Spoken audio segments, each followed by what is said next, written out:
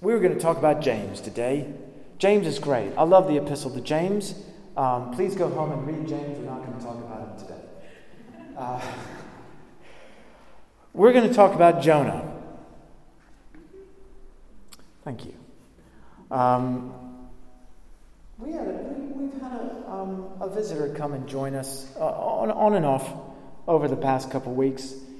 Someone who, I don't know if they know the Lord or not, or where they are in faith. They struggle in life. They've got complex needs. They happen to be homeless, probably dealing with all kinds of stuff. Very difficult to understand much of what they're saying. But I came in to find this person in church, and he had the Bible out. He had several Bibles out, actually. And one of them he had open to the book of Jonah.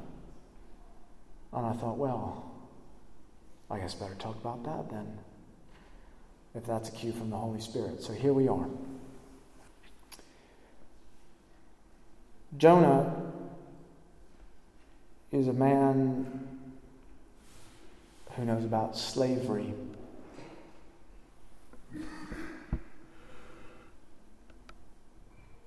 And I think we all know a little bit about slavery.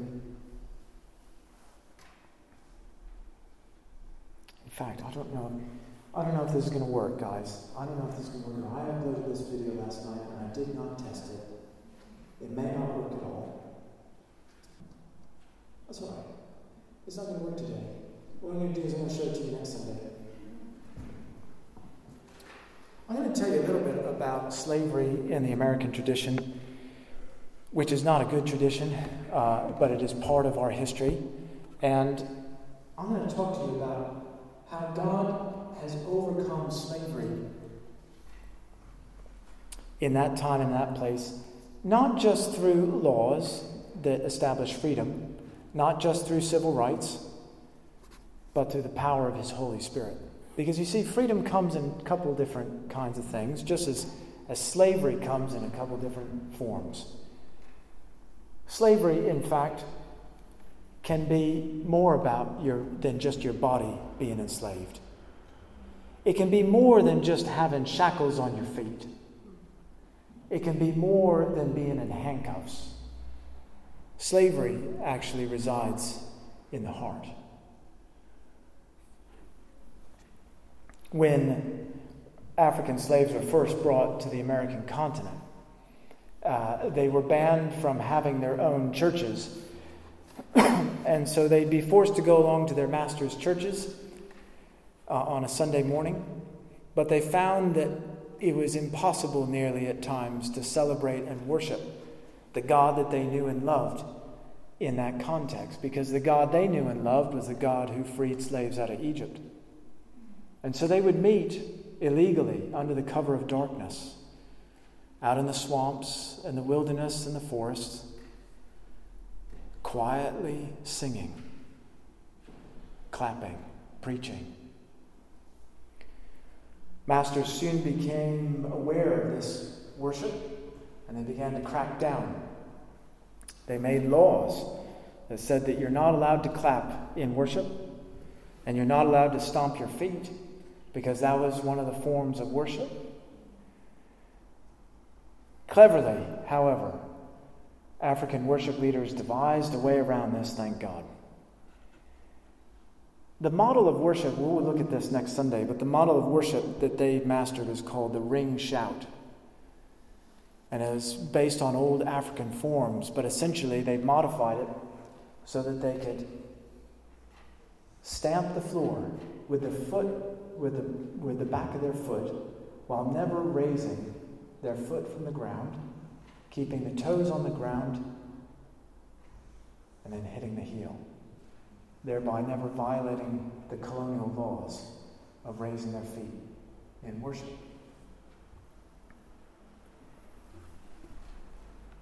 Since very few slaves knew how to read, there would be one person whose job was to be the hymn liner. And that person would read the next line of the hymn, and then they would all sing in unison. And because most folks could not read, they memorized Scripture. And to this day, when you go to an AME, African Methodist Episcopal Church in many parts, or African Baptist Church in parts of the American South, when the deacon or elder gets up to read from the Bible, they will say, "Hear the word of the Lord." And they will hold the Bible to their ear. And they will recite word for word the text of the Lord because they've memorized it.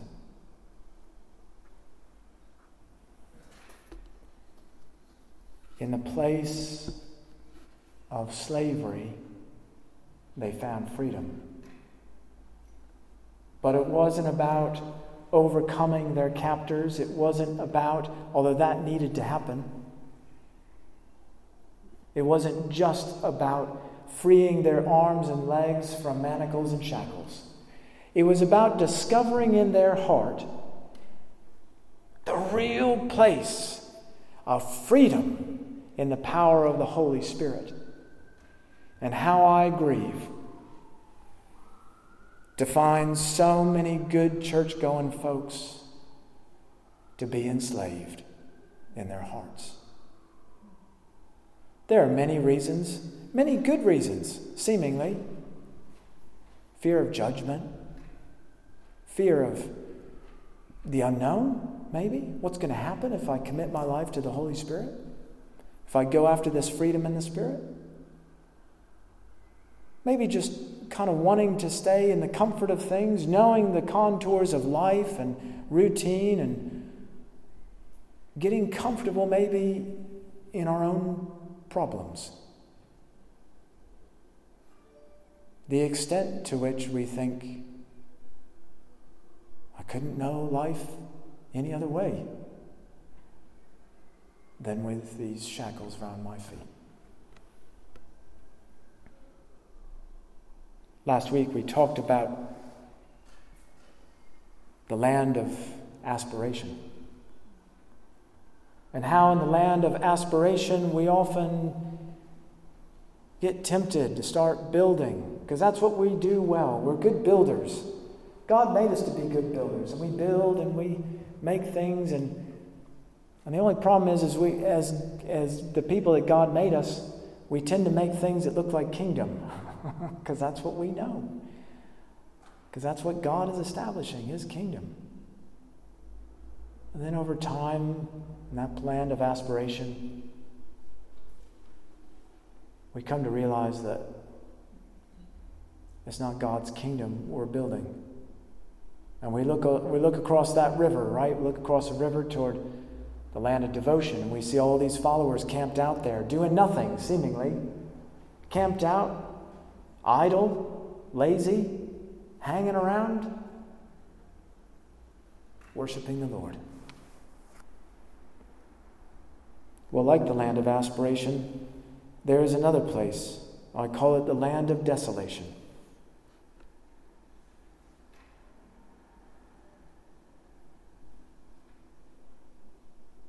The land of captivity. Like the land of aspiration and land of desolation, you can hear the voice of the Lord, but it is often faint. It can become difficult to trust in that voice. It might become difficult to even hear that voice over the sound of our own bondage, the clinking of chains, the sound of our own sighs and weeping. And it is a place of isolation, let me tell you. Where in the land of aspiration we choose to go our own way, in the land of desolation we are removed from everything and everyone. And sometimes we do that to ourselves.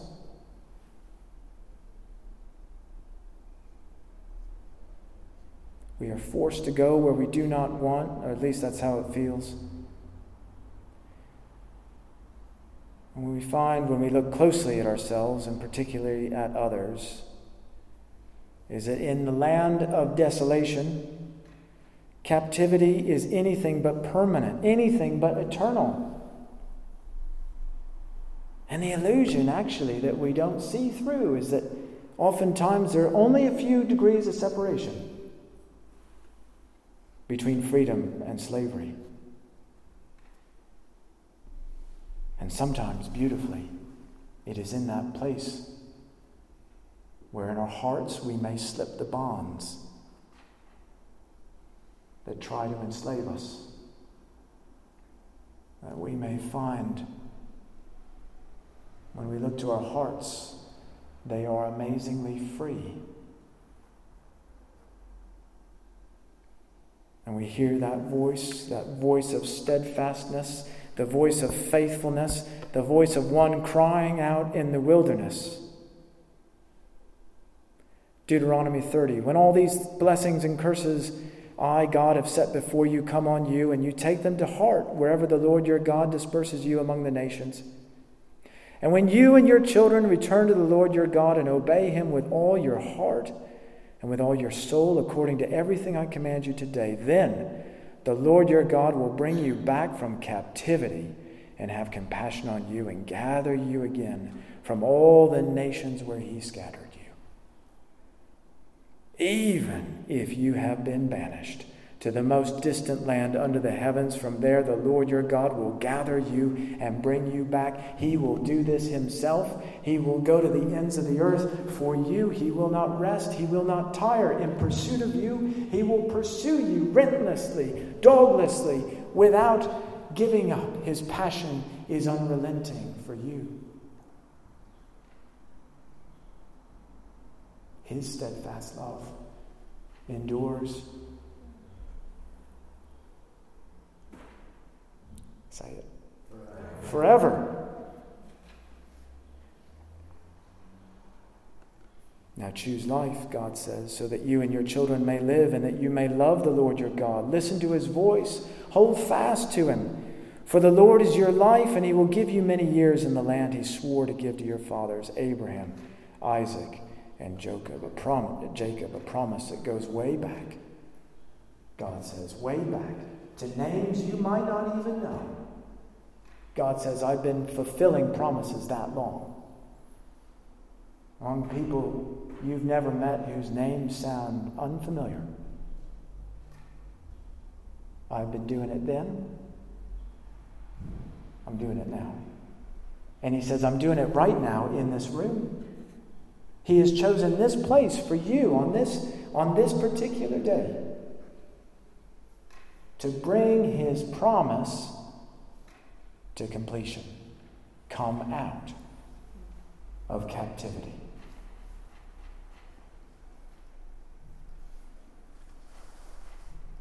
What sweet promises flow from the lips of the Lord our God, but oh, how we have grown accustomed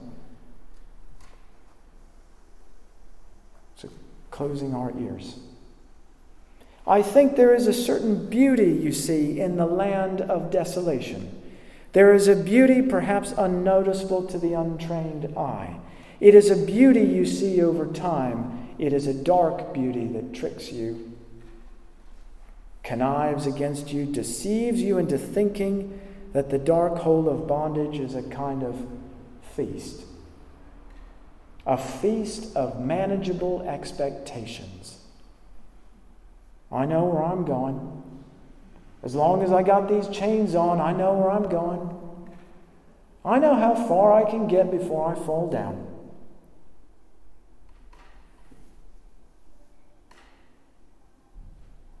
I know how fast I can walk. I know the bite of my captor's whip, the sharp sound of his voice, and maybe in these things there is actually some comfort. Deep down, if I'm honest. Some knowing, some ability to control what seems entirely out of control. And for some, this is a dark beauty. Because maybe deep down we believe the lie that we deserve it.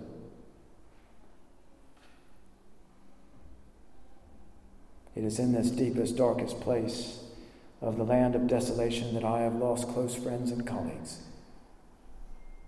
who have found solace in the bottom of a bottle or worse. It can be an intoxicating place, this place of pain.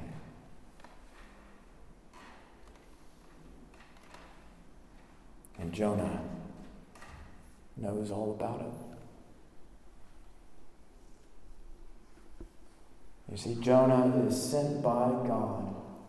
As a prophet, he is sent to this people whom he does not like. And he has had a rough go himself, this prophet, as prophets usually do. And God says, I've got a word of salvation for these people. I want you to go and tell them to repent, to say sorry for not following me. I want you to go and tell them that there's another story besides the story of captivity. That I am the God of freedom. That I am the God who brings people out of slavery. I want you to go and tell them that. Jonah gets on the boat, goes the opposite direction. I'm paraphrasing.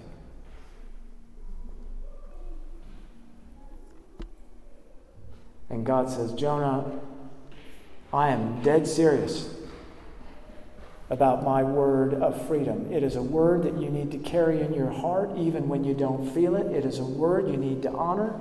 It is a word that the nations of this world need to hear. A word of freedom.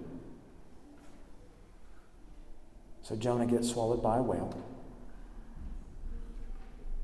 He gets spit up. And so he goes to this place, Nineveh it's called. He goes. And he tells them this story. God is going to rain destruction down on your kingdom if you don't turn to him and follow him as the Lord, your Savior. And they do. They recognize the story of freedom when they see it, and they say, we want to be part of that. We want to follow you, Lord our God. And overnight, a nation that was against God becomes a nation that follows God, and they realize their freedom. And Jonah, why, he's gone off to the land of desolation.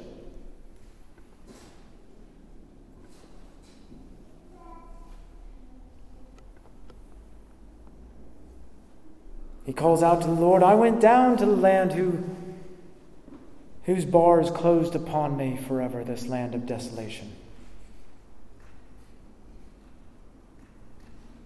He finally comes to his senses and he says, it was always you, Father, wasn't it?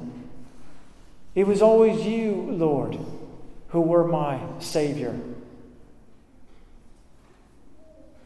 I remember you, Lord, Jonah says.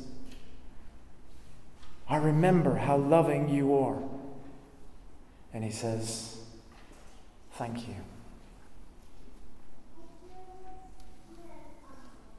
He stumbles in and out of the land of desperation so many times it's hard to keep track. And maybe this is a story for our own lives. Even knowing the truth sometimes is not enough unless you live it. Knowing a set of facts is not enough to know the joy of the Lord. Being familiar with the person of Jesus Christ, the amazing things that he did, is a good start. But he wants to do more in your life than just be a story. You see, Jesus has his eyes on those shackles you're wearing. He's been eyeing them for some time. He's been watching you in the land of desolation, and he's saying, that's not what I made you for. If you have envy of how things are going for somebody else, if you have a grudge you just can't let go of, if you just don't like yourself, Jesus is asking for access to your heart. He's going to change some things. And not in a small way, I mean in a big way.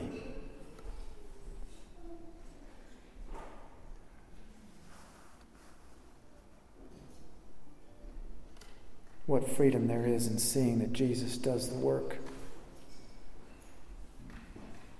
What freedom there is in seeing the Holy Spirit labor away, quietly, faithfully, laboring over that which he loves.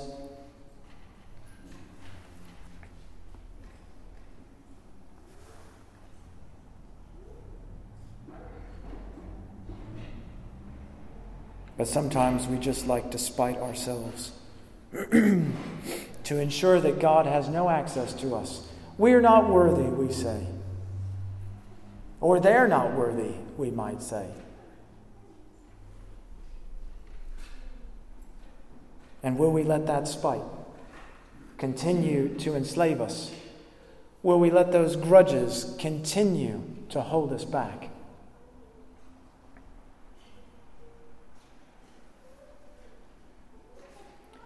The Jesus we think we know, I think he's only beginning to reveal himself here. There is so much in store for your life. So much promise and beauty and hope. And I cannot emphasize enough the dramatic change that he wants to see in your life. The change towards that beauty and hope and mercy that he has planned for you. It is no accident.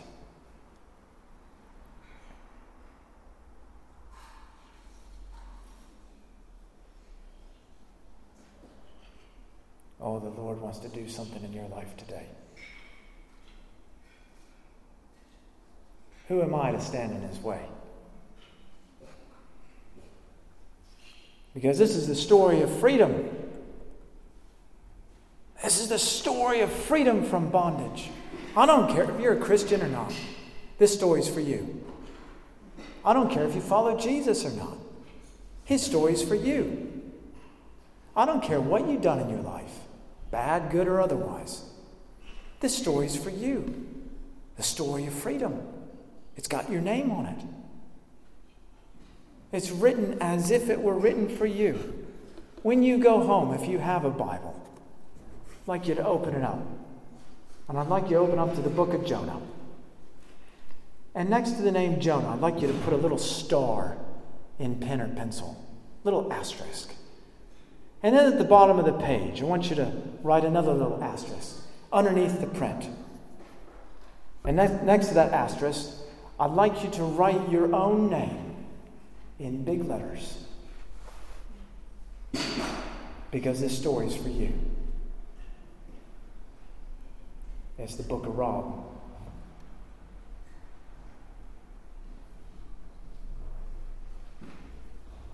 Put your name in there. Read it.